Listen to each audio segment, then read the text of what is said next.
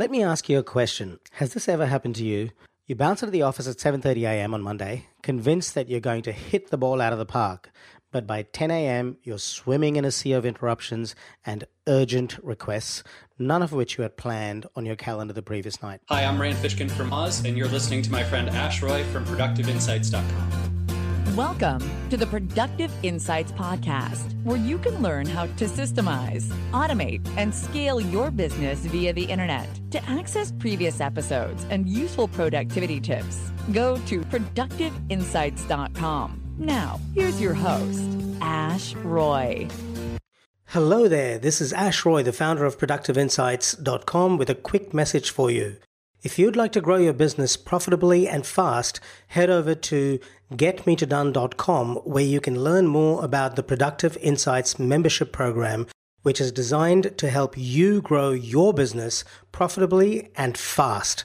We help you get clear on your target audience and create an irresistible offer around the specific problem that you solve for your audience. Once we've established an offer that's a good fit for your audience, we then help you to scale your business using marketing automation, which means you spend less time working and more time enjoying the fruits of your labor. If you'd like to learn more, head over to getmetodone.com right now and take that first step towards your business success and your time freedom. I hope you enjoy this episode and get a ton of value from it. I look forward to seeing you at getmetodone.com. Today's podcast, we're going to talk about the Eisenhower Matrix, which is an excellent tool to prioritize your day and get the most out of your time. It also helps you focus on the tasks that really grow your business proactively by working on what's important rather than just focusing on the things that are urgent but not important. Let me ask you a question. Has this ever happened to you? You've spent a good couple of hours making a detailed plan of what you're going to accomplish at work next week. You've planned your calendar meticulously down to the last minute. You've created a targeted to-do list and you're ready to do battle. You bounce into the office at 7:30 a.m. on Monday, convinced that you're going to hit the ball out of the park. But by 10 a.m., you're swimming in a sea of interruptions and urgent requests, none of which you had planned on your calendar the previous night. In today's information age, overwhelm is very, very common. We've got information coming at us from every possible direction, and that includes our work lives. But this doesn't have to be a problem if you can get very clear on one thing. Beating overwhelm isn't about getting more done in less time. It's about getting the right things done at the right time. It's about identifying the important tasks, prioritizing them, and executing on the ones that matter in an optimal sequence. So you're probably saying to yourself, okay, but how do I go about doing this? Well, one of the best tools out there when it comes to task prioritization is the Eisenhower Decision Matrix, as popularized by Stephen Covey in his book, The 7 Habits of Highly Effective People. The concept is originally credited to US President Dwight D. Eisenhower, who believed that important matters were seldom urgent and urgent matters were seldom important. As an extension of this idea, the Eisenhower Decision Matrix attempts to differentiate between urgent and important items using 4 quadrants. Let me explain. I want you to imagine a piece of paper with 4 boxes in it. On the top left-hand side, you've got quadrant 1, which has urgent and important items. On the top right-hand side, you've got quadrant 2, which has not urgent but important items.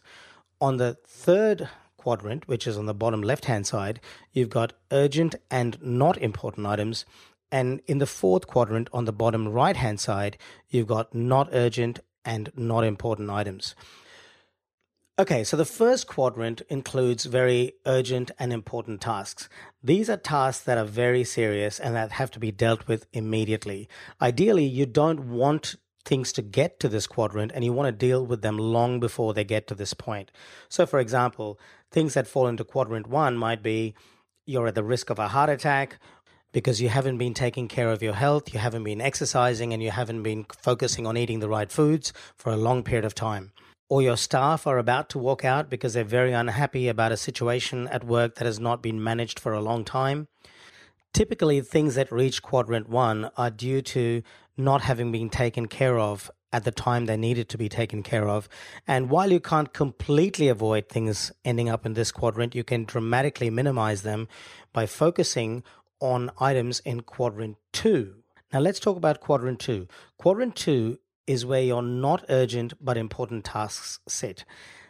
Typically, we tend to ignore these tasks because they aren't urgent, and we keep putting them off because we think that while they're important, I don't have to deal with them straight away because they don't have the urgent component to them. And we have a tendency to deal with tasks in quadrant 3, which are urgent but not important, and they actually are a lower priority than quadrant 2. I'll come back to the quadrant 3 tasks in a minute. But some examples of quadrant 2 tasks that we should be taking care of so that we avoid them getting to quadrant 1 are regular exercise, being very involved with managing staff and situations at work, ensuring that things are under control and don't get out of hand till they hit a crisis. Typically, items in quadrant 2 that are not urgent but important have a significant value add component to them. So if you spend a significant amount of time in quadrant 2 activities, you are likely to see significant growth in your business and or your personal life. Okay, now let's look at quadrant 3. This is the urgent and not important quadrant. The third quadrant typically includes stuff that requires your attention right now, but isn't really aligned with your long-term goals. Think of interruptions, distractions, and generally directionless effort. Some examples of quadrant 3 activities include lengthy phone calls, open-ended discussions, responding to text messages constantly, lengthy meetings with no clear agenda or planned outcomes. And typically a lot of these activities tend to be not very value add, and they tend to be low return on investment in terms of your time. Now, the average person tends to spend quite a bit of time in quadrant 3 activities, probably because they appear as being urgent, and we have a tendency to respond to things that are urgent right away. And finally, let's look at quadrant 4, which is the not urgent and not important stuff. Now, typically, these would involve things like checking Facebook, looking at cute cat photos, watching television shows. These are things that are way off the mark when it comes to your productivity. Don't get me wrong, I do think it is important to have downtime. But like anything in your day, it's better